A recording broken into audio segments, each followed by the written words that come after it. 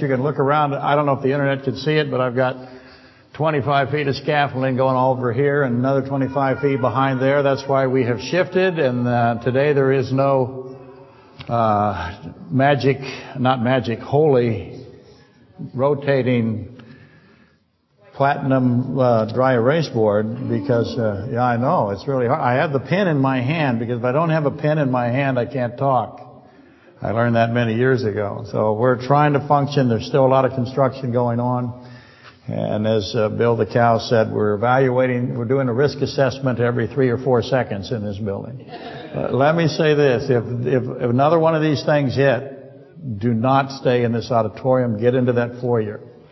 I'll cover that a little bit as we go along, just for the internet people have sent me a few letters. They're very funny, some of them, and I'll throw a couple at you here. But we do have aftershocks going.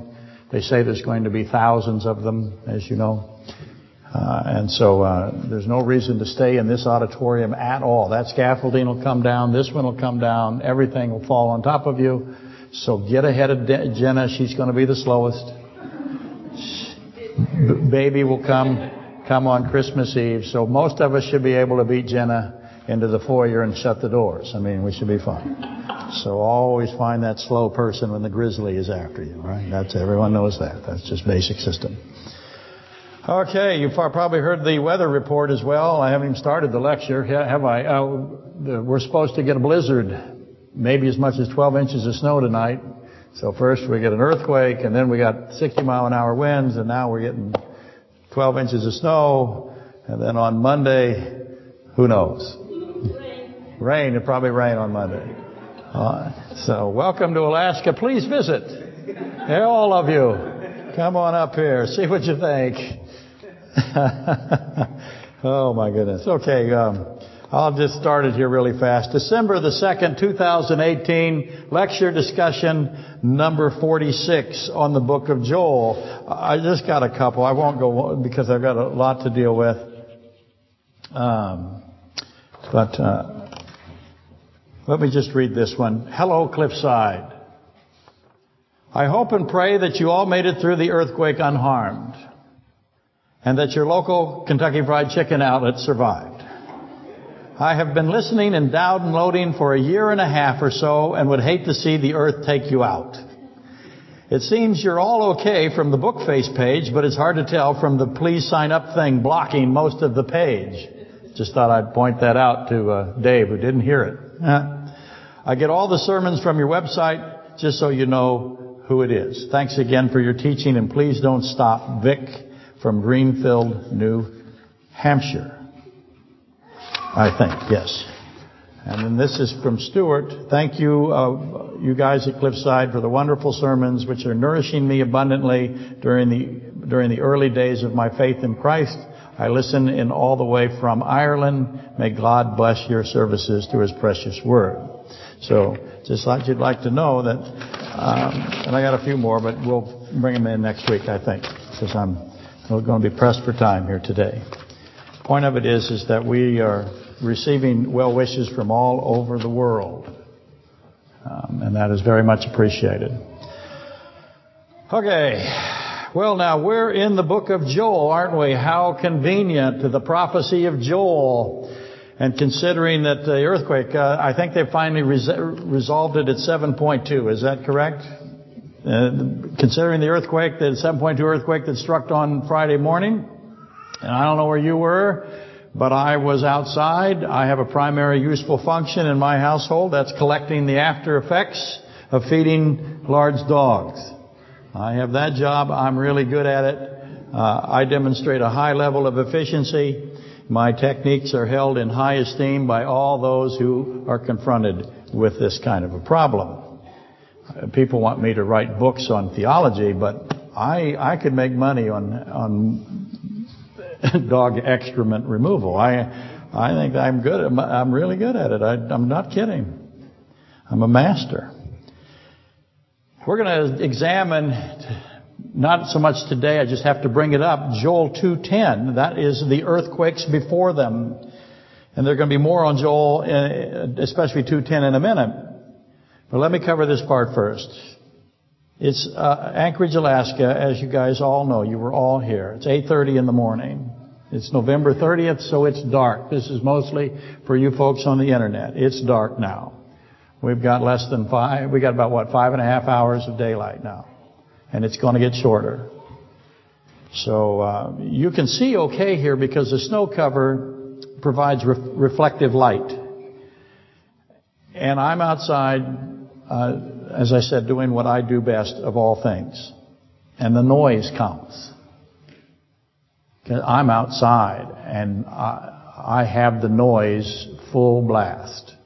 And I know the noise because I heard the noise March the 27th, 1964. I've been through a lot of earthquakes up here. I've never heard the noise. I've heard it only on March 27th, 1964, and then on Friday. So as soon as it hits, I understand what produces that kind of sound. And again, as I said, I was outside, which gave me even a more enhanced opportunity. And many of you, I don't know how many were here in 64. Bill and Bonnie aren't here, but you guys were. Ken and Cindy. Marie, were you here in 64? No? Well, 64 was a 9.2, and that was a different beast. It is impossible to explain it. You had to go through it, and you never forget the noise. And so as soon as I heard that sound, I said, this is not like any other earthquake I have experienced in Alaska in all these years. This is going to be different. And I knew it was coming. And I'm outside the house. I've got grandchildren. I've got my wife in there. I've got dogs outside. And this is a problem for me. And I know what problem it's going to be. I was upstairs in 1964. I had to get downstairs. And that was almost impossible. In 1964, the 9.2, the duration was 5.5 minutes of 9.2. That is impossible, as I said, to explain. My first thoughts were, if this is a reprise of that on Friday, then the world, my world, the Anchorage world was about to be overwhelmed. Anchorage is 350,000 back in 64 is barely 40,000, I believe. They counted. We weren't even, Spenard was a different city than Anchorage, two different boroughs. Eagle River wasn't hardly anything. There was hardly any Wasilla. Palmer was very small. So I knew this Anchorage this size now is particularly vulnerable. And that meant there would be no communications. Every teenage girl would lose her cell phone. Okay, so there is a good side here. But seriously, everything would go but ham radio, because that's what happened last time. There would be no heat, no water, no roads, no electricity, no food. You know what happened to the food with this 7.2. If you went to Fred Meyer or any of the grocery stores, you saw what happened to the food. So there's no food. There's no shipping. There's no dock. There's no railroad. There's no roadbed. My father worked for the railroad in those days, and he was gone for months. Come back every couple of weeks. There was nothing. And Anchorage Natural Gas had just begun to put gas systems into this, and so all of those broke. And the gas fires ultimately burned the debris. But in Anchorage today, gas is everywhere. There's thousands of miles of gas lines. All of it would have come loose if it was 1964. Fires everywhere. So I'm calculating. It's going through my little tiny head. What I got to do? I got to turn the gas off. I got to cut the seal on the breaker box and disconnect and throw the disconnect. Get the electricity off the house. Get the gas off the house. I've got to do that. Problem I've got is that the door to the gas is locked. It's an outside door. And I have come down the upstairs deck. So I came down the outside stairs. And my only option now is to get back into the house. I've got to get into the house. I've got to go down, go through the garage, and kill all of those utilities as much as I can. And you guys on the vast internet audience, you should know that's the only option. I got to get back in the house. And you should know that there's experts that say don't go into the house. They don't advise that. And many people didn't go into their houses. They all ran out. You watch these little videos, they all ran out into their yards, in the snow, into the streets. I have a different perspective. We lived on Lord Baranoff in Turnagain. There's a street, Lord Baranoff went down like this and went up like this, and we were at the bottom on the flat ground. We had a fantastic little flat piece of land there. That's why my dad chose it. In a 9.2, what do you think happens to the parked cars that are outside? They start bouncing. They don't sit in the driveways. Nothing stays still. Everything moves. It's like being in a bouncy house or a trampoline. Everything is moving. So their only option is to get back in the house, because I've heard this noise before. A 9.3 throws cars, it threw locomotives around. It's going to throw things around like little tiny toys. Street lights, all the street lights are going to fall. The houses are going to be ripped apart by fissures. We sat in our house and watched the fissures come towards it. As they're coming through, we had time. We're talking to each other. We had 5.5 minutes. And those fissures came. And that's what I think is going to happen again, because why? I heard the same noise. That noise was unbelievable. Was anybody else outside during that time? I wish you had heard it, because then you would understand and you would know. But houses in 1964 were ripped to pieces by the fissures. We're watching them come towards the house. We're running from one side of the house to the other side of the house, because you could see this fissure coming. And everything it hit, the trees, it just split the trees in half, fly towards the house. And when it hit the house, it cuts right through the house like a chainsaw blade. And we run over to this side, and then another one comes, and we run over to that side. All the windows are broken. The fireplace system collapses. It's a mess. Everything is, there's nothing, there's no cabinets, there's nothing, no refrigerator door, everything is gone. Nothing. Some of you guys are talking to me about how the plates stayed on the shelves in some of your houses. Well, fantastic. That's really good. 1964, they lost walls. And it was a dramatic time. And that is in my head. And I know that a one-eyed fat man is not going to fare well outside. So I chose instead to gather the dogs and run up the stairway system that I built. And then Lori and Jane built. Jane and Lori lifted it up into position while I stood back and evaluated. Whether or not it was square. The thing weighs about 500 pounds probably. It's really good. Well over 300. That's how I build stairway systems. Because I want them to last during a fire. I have lots of reasons for my weirdness. So I go up that stairway system, and immediately the 11-year-old black lab, Abigail, thought this was a poor decision, and she laid right down. Boom. And if you know her, now you've got to drag her. She's not going to move.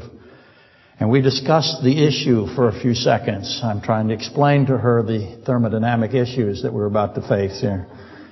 And fortunately, I prevailed. And so halfway up the 16-foot stairway, it's 16 foot long, halfway up, there's 3 carriages in there. And they're all double carriages, so they're 4x12 carriages. And so I'm going up the stairway with this recalcitrant dog, not as just disobedient, insubordinate, 80-pound reluctant lab, and I knew it wasn't a 9.2 right then, because I'm running up a flight of stairs carrying a dog. The other dog thinks, "Wow, I wish I could have a ride." And so I have prima facie evidence that this is not going to be a 9.2, but what threw me off was the sound matched, and I didn't learn till later why that's so. But not the power. The power was not the same. So I knew then I could get the grandchildren and get their mother upstairs, and I could disable the gas and the electric. If the quake were to increase in intensity, I would recognize it. And it wasn't doing that. It had already gone on for quite some time, 20, 30 seconds by that time, and it wasn't the same. So Lori went for Anna and her 19 children. Okay, there's just 3 of them, but if you've been with them, you know that they multiply. It seems like 19, and we all huddled together in the house. And that house that I have done, I've done it to every commercial building, every residential building that I've been involved with. I've done hundreds of thousands of square feet. And that house is sheared off with plywood. What I mean by that is underneath the sheetrock, all of the interior walls, all the closets, every ceiling has got plywood on it. I got double king studs and double trimmers on every door opening, every pass-through. Each door header is a 4x12. All beams and all beam support pockets are timber locked. The intersecting wall systems are timber locked. And yes, timber locked is a verb. In other words, you punch a wall in a house that I've built, you're going to break your hand. That's the plan. I had teenage boys throwing spears at each other. So I fixed all of that. Punch a wall in my house and you're not going to do it again. Underneath the sheetrock, as I said, is plywood. There's 3-inch outside edge, 3-inch outside edge nailing and 6-inch field nailing schedule. All the panel edges are diaphragm blocked. That means there's a 2x4 or 2x6 on the panel edge of this piece of plywood and on the panel edge of that piece of plywood, and they're all diaphragmed together. And if you're listening carefully to me right now, and you're listening also, you can hear the internet shout, "Who cares?" And you may ask, why do I build houses this way? And the answer is 1964, May the 27th, 9.2. 5.5 minutes that went on. We had whole conversations about what it was. We were able to run around and look at stuff. It was amazing. When I say run, I mean crawl. But and I realize again that everyone listening to this probably won't care except for Shannon in Texas. Hi, Shannon. I know he will. He knows that timber locked is a verb.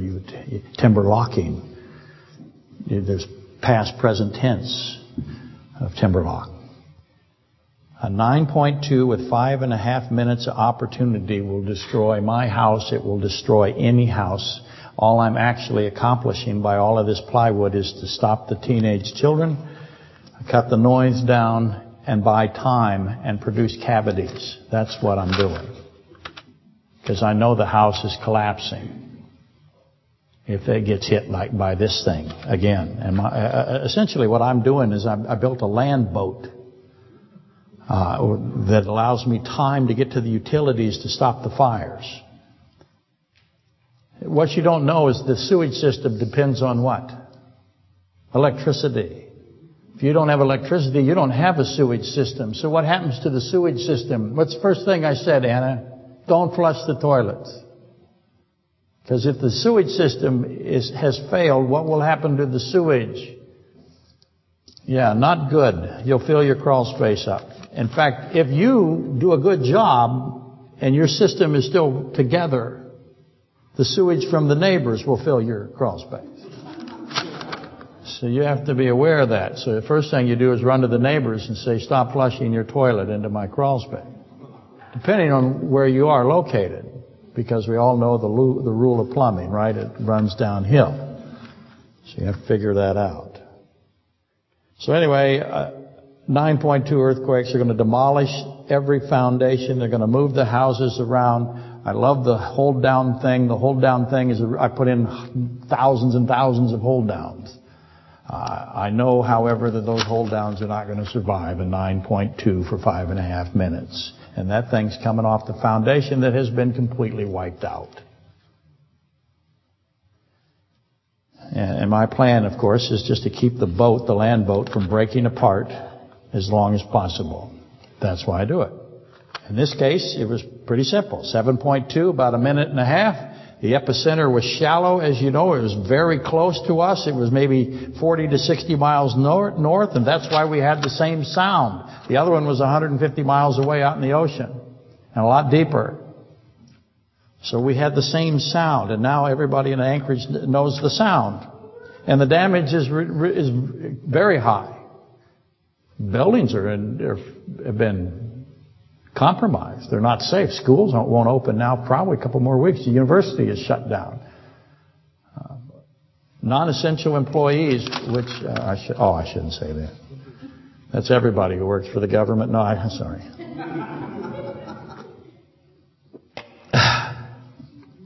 They're not going to work. Oh, big surprise. I can't wait for the mail. But there are no fatalities.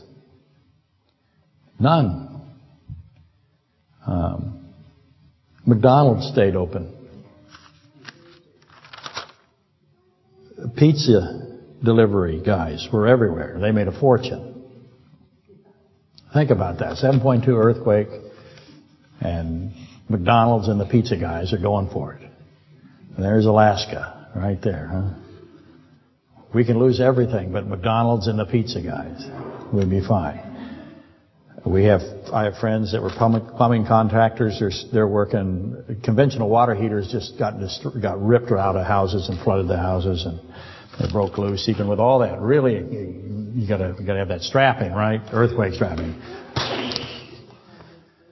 All my books, I have hundreds and hundreds of books. They all ended up on the floor.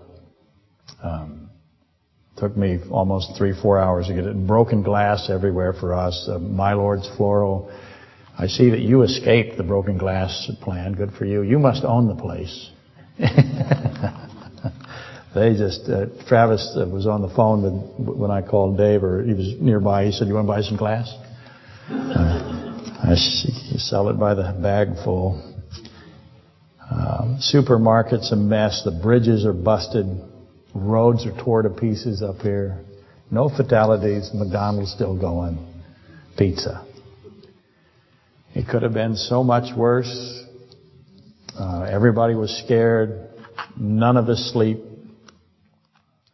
Children and the animals, the dogs, the horses. That's what we've got.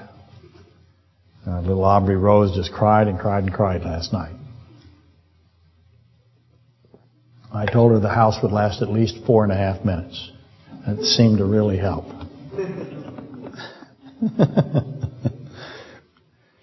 But anyway, we're okay. So what did we learn? Well, once again, we're reminded that this world is not stable.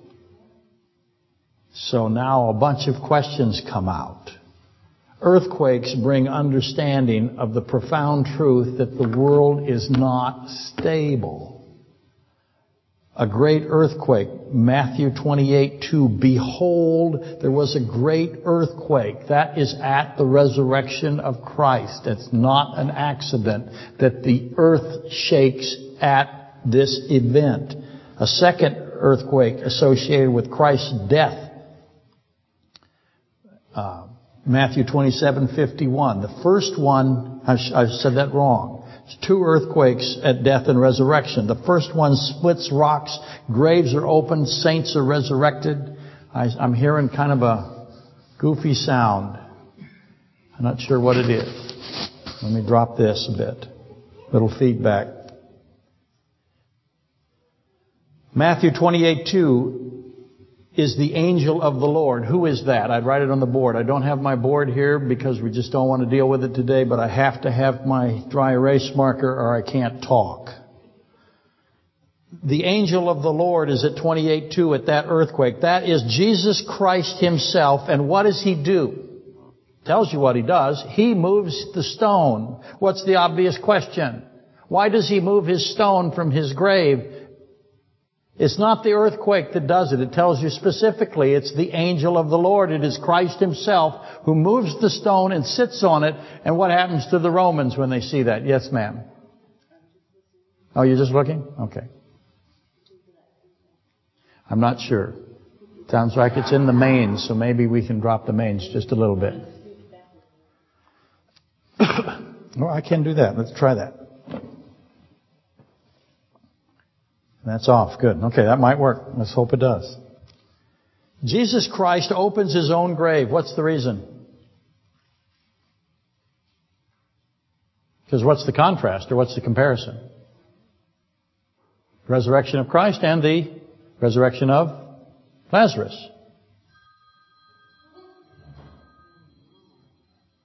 Hopefully it's for me. My retirement plan, which is the lottery.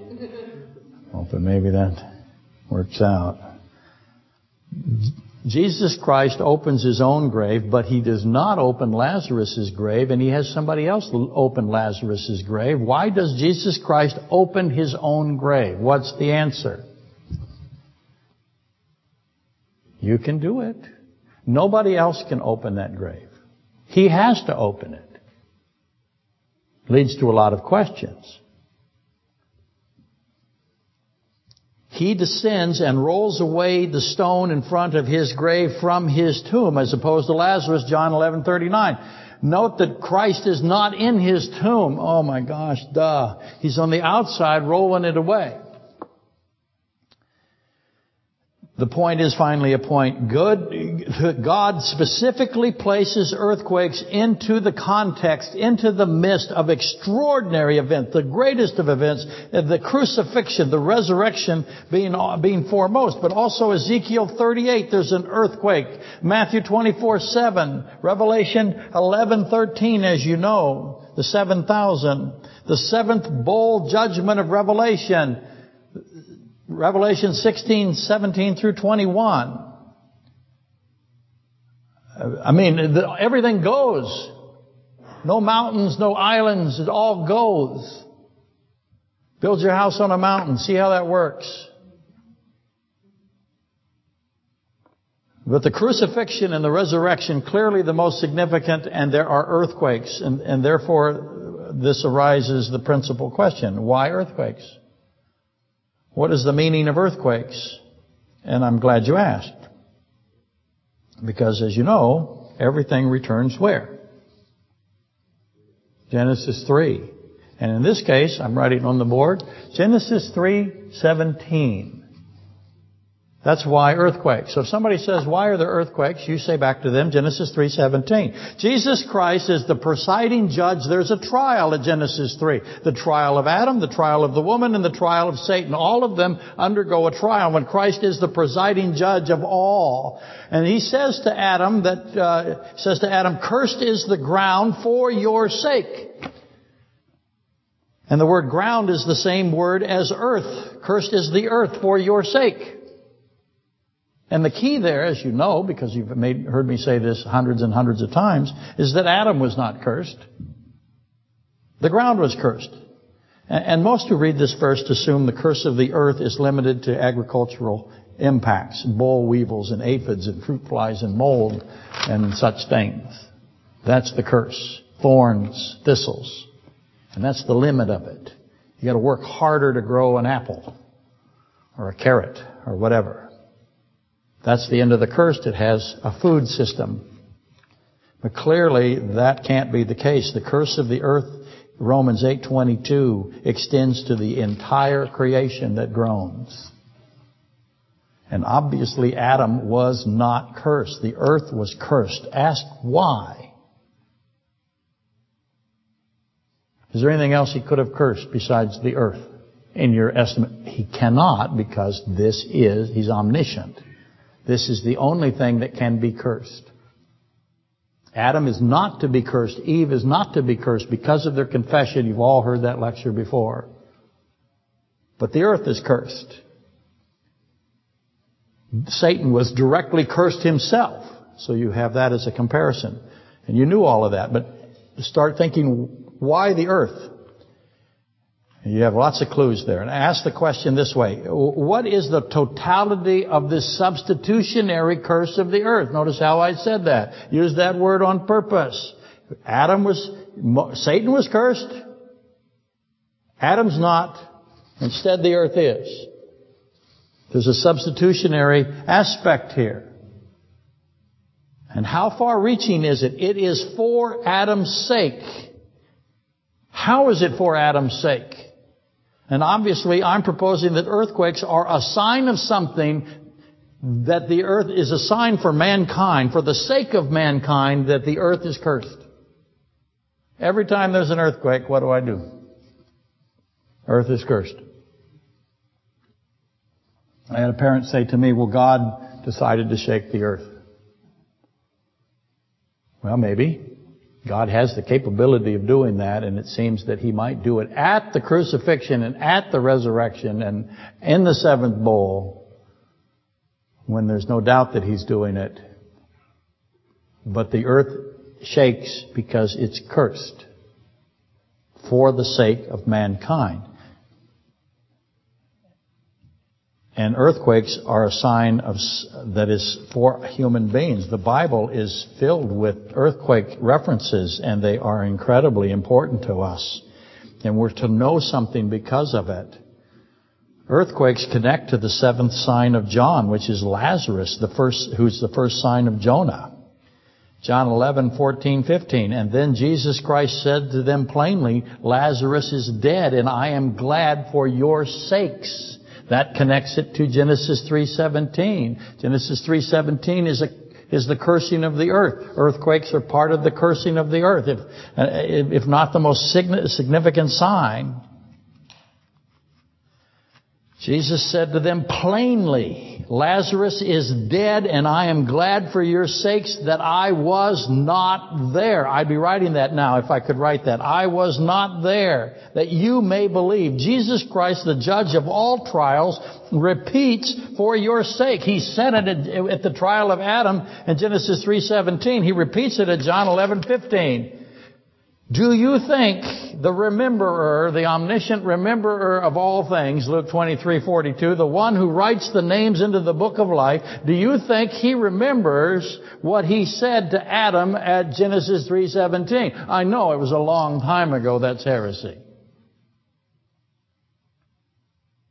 Obviously Christ, who is never not omniscient,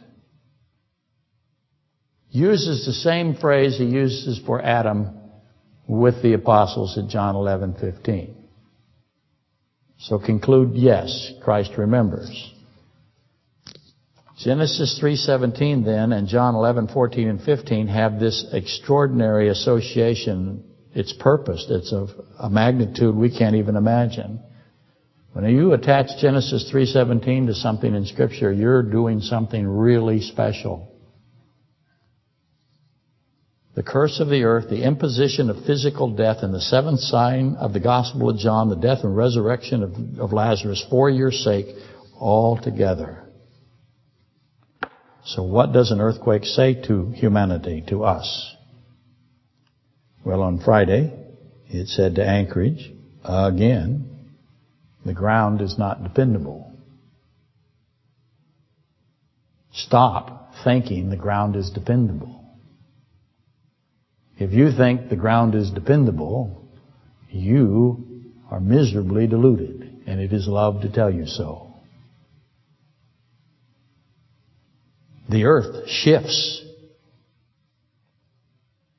Just as soon as you think it doesn't, you're fighting with a dog trying to go up a stairway.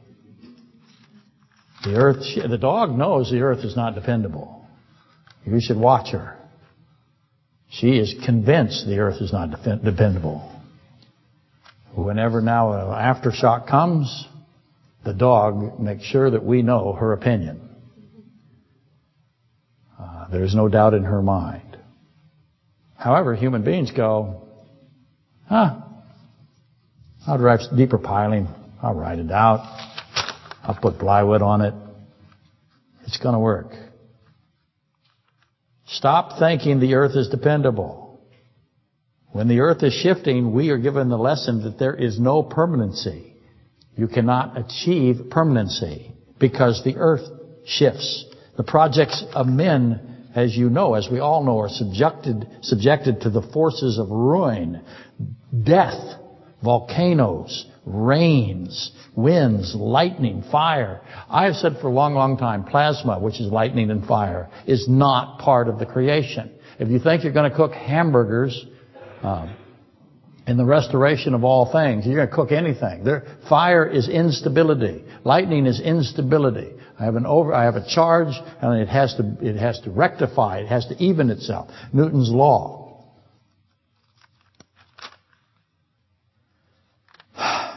So we have floods and thermodynamics. I'd be writing 2LT on the board right now. If I had a board and I had a pen and I could see, which is weird. I have a gnat now that just flies around. And whenever I look at the gnat, what does the gnat do, Marie? It moves. That's right. The gnat is smarter than me. There's nothing I can do. I see the gnat right here, right now. And I'm trying to kill the gnat. But every time I look at it, it moves. My eyesight is not dependable. But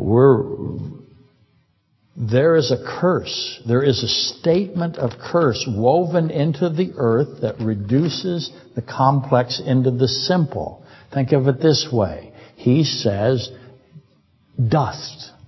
It'll all go back to dust. Humans go back to dust. Everything humans make goes back to dust. It all goes back to dust. You need to know that's the plan. That is how it is now established. God intends for man to know this in order to detach man from the fallen ground, the cursed earth. That's the plan. Man loves, look at the movements in this country of earth worship. They will starve people to death in order to look at, let's be political for a second. Look at the fires in California. People died. Hundreds of people died because they're worshiping the earth. They worship, the Bible says, they will worship the creation instead of the Creator. And God is cursed this earth. You have to, eventually, all of this question, this cursed creation, worshiping a cursed creation, eventually that will lead us to physical reality, the physical realm versus the spiritual realm. That's what's happening here. Where is your love? Is it the spiritual or is it the temporal? No permanency means temporary, means temporal. If something is temporal, it has an expiration in its essence. Then if it has an expiration, then what is it? It doesn't exist. Does that make sense? In order to exist, it cannot be temporary. If it doesn't exist, then it doesn't truly have reality. It may have a purpose. What is the purpose for the physical elements here? What is the purpose? It allows us to do what? Manifest the spiritual. It testifies of God. But ultimately it is not reality in the sense of what is reality. Get to that in a second. Philosophers for ages have insisted the physical reality is inferior to the spiritual reality. It goes back to Descartes. Hundreds and hundreds of years ago. He was right. The Bible teaches that it is the spiritual reality, not the physical, that contains and possesses meaning, value, and worth. Mankind thinks otherwise. Until what? Truth is exposed. Earthquakes expose the fragility of the physical. The earth is cursed for man's sake. The deep implication of this need to be considered. God uses earthquakes as signs at times of great significance. That tells us that earthquakes reflect the deficiency of the earth.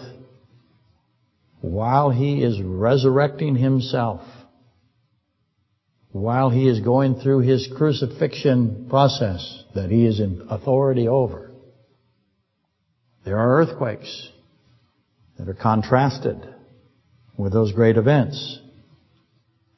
Note 2 Peter 3:10 through 13. I'll read it here in a second.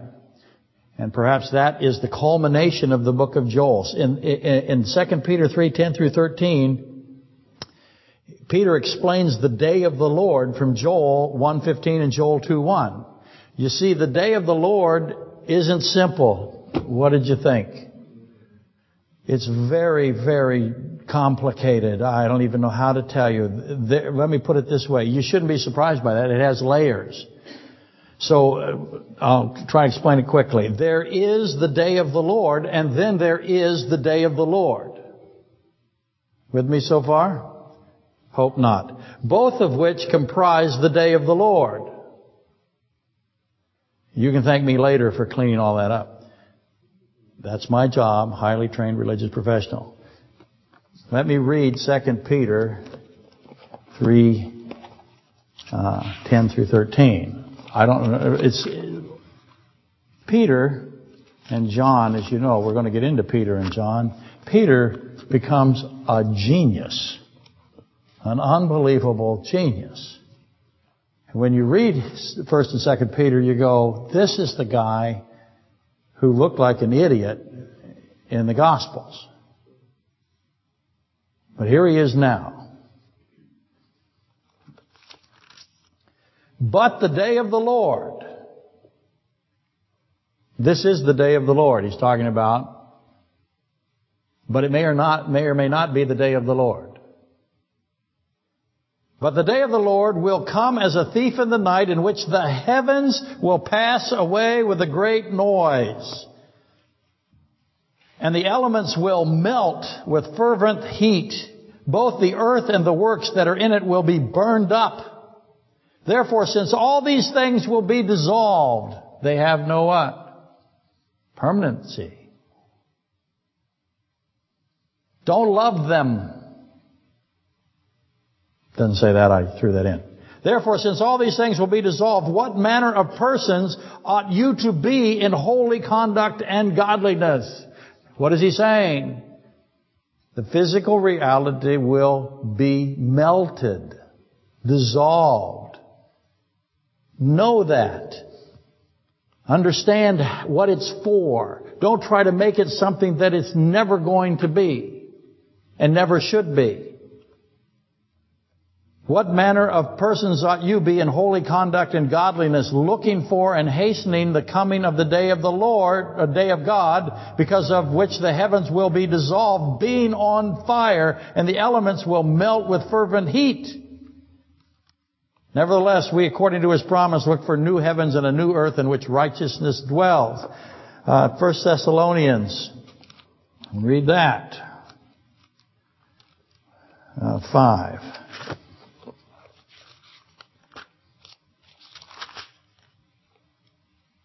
Oh, 2 Thessalonians, because I can't see. It's not my fault. But concerning the times and the seasons, brethren, you have no need that I should write to you, but for yourselves know perfectly that the day of the Lord comes as a thief in the night. For when they say peace and safety, then sudden destruction. Notice the difference between the 2 days of the Lord. Peter's got a day of the Lord that is what? The melting, the dissolving of the heavens and the earth. And he says, quit loving this. He doesn't say that, it's implied. Get a perspective, a spiritual perspective. Get off the physical perspectives. But here's a different day of the Lord. But yet it's the same day of the Lord. Does that make sense? That's how it works. For when they say peace and safety, then sudden destruction comes upon them, as the labor pains upon a pregnant woman, and they shall not escape. But you, brethren, are not in darkness, so that this day should overtake you as a thief. You are all sons of light and sons of the day. We are not of the night nor of the darkness. Therefore, let us not sleep as others do, but let us watch and be sober. For those who sleep, sleep at night. And those who get drunk are drunk at night. But let us who are of the day be sober, putting on the breastplate of faith and love, as a helmet, the hope of salvation. For God did not appoint us to wrath, but to obtain salvation through our Lord Jesus Christ. Revelation 21. What I'm bringing up is days of the Lord. And now I saw a new heaven and a new earth, for the first heaven and the first earth had passed away. Also there was no more sea. Then I, John, saw the holy city, New Jerusalem, coming down out of heaven from God, prepared as a bride adorned for her husband. And I heard a loud voice from heaven saying, Behold, the tabernacle of God is with men, the real tabernacle of God. And He will dwell with them, and they shall be His people, and God Himself will be with them and be their God. And God will wipe away every tear from their eyes. There shall be no more death, nor sorrow, nor crying. There shall be no more pain, for the former things have passed away. Obviously, God has intentions for the cursed earth. There's a brief summary of what they are.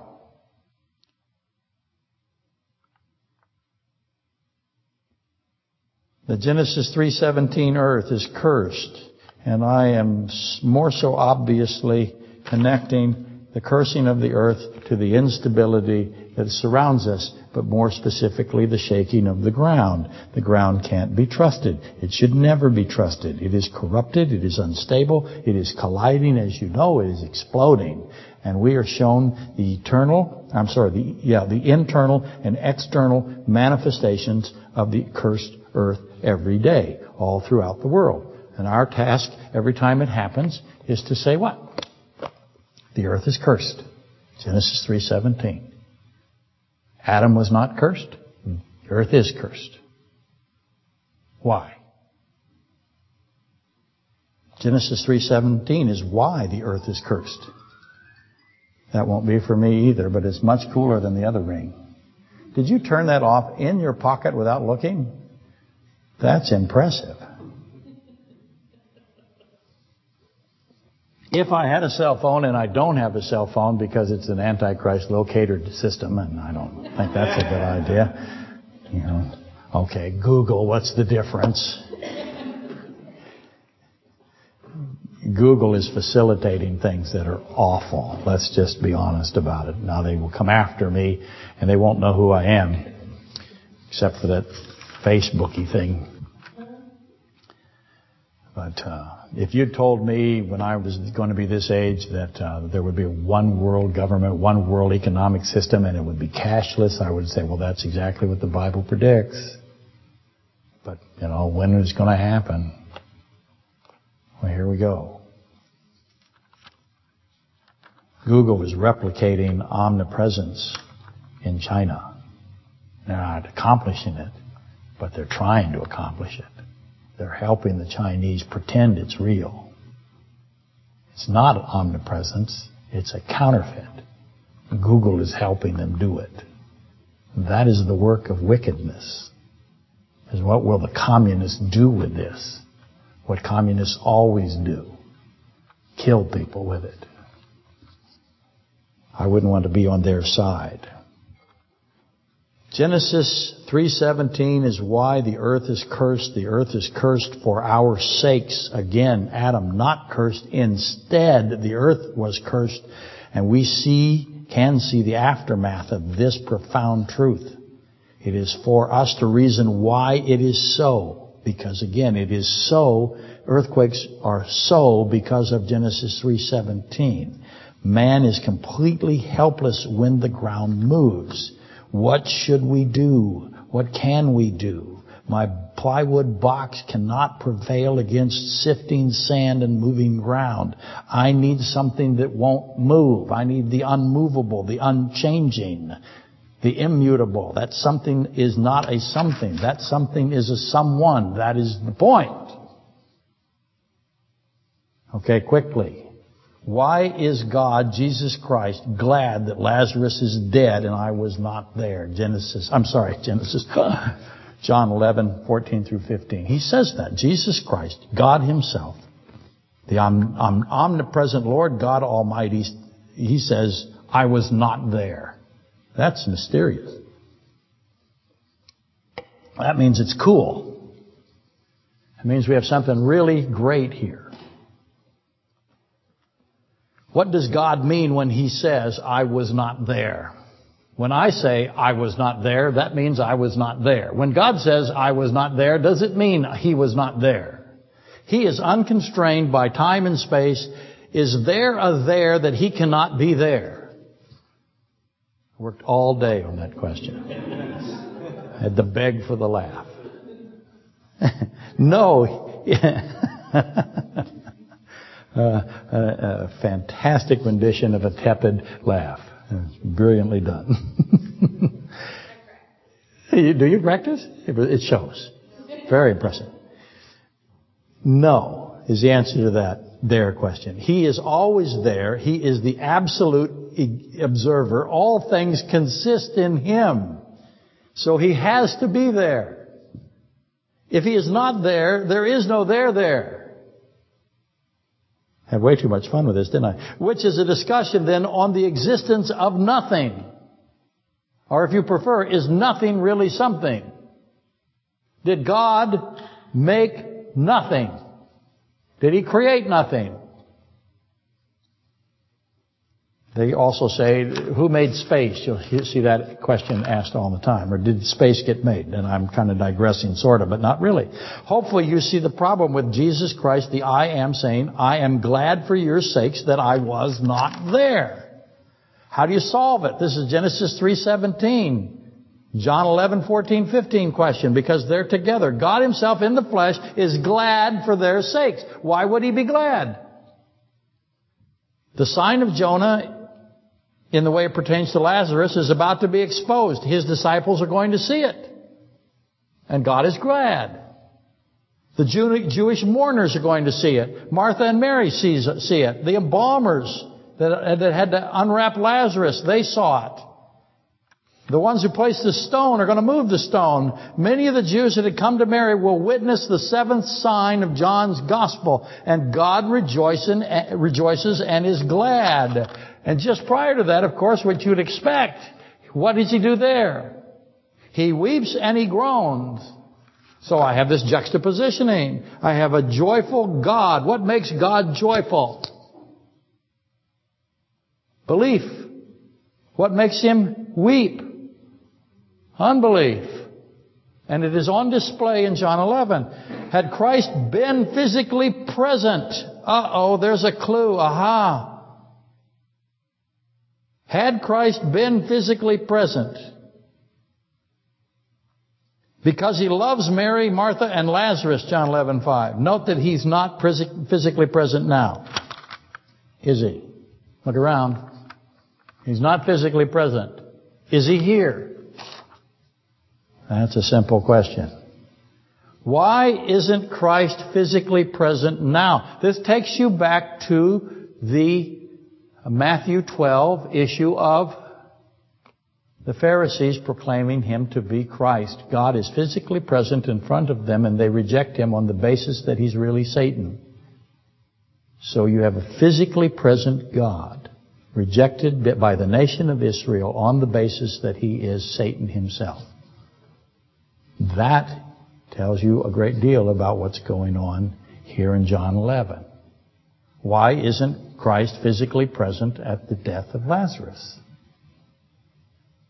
He's here. He's not physically present now, but He's here. And if He isn't here, there would be no here or there. If you understand the physically present Christ versus in other words, what am I talking about? The offices of Christ, the prophet, the high priest, and the king. Two of those, He's what? Physically present. One of them, He's present, because He can't be anything but present. Answer that, and you will answer John 11:14-15. Let us rise and be dismissed.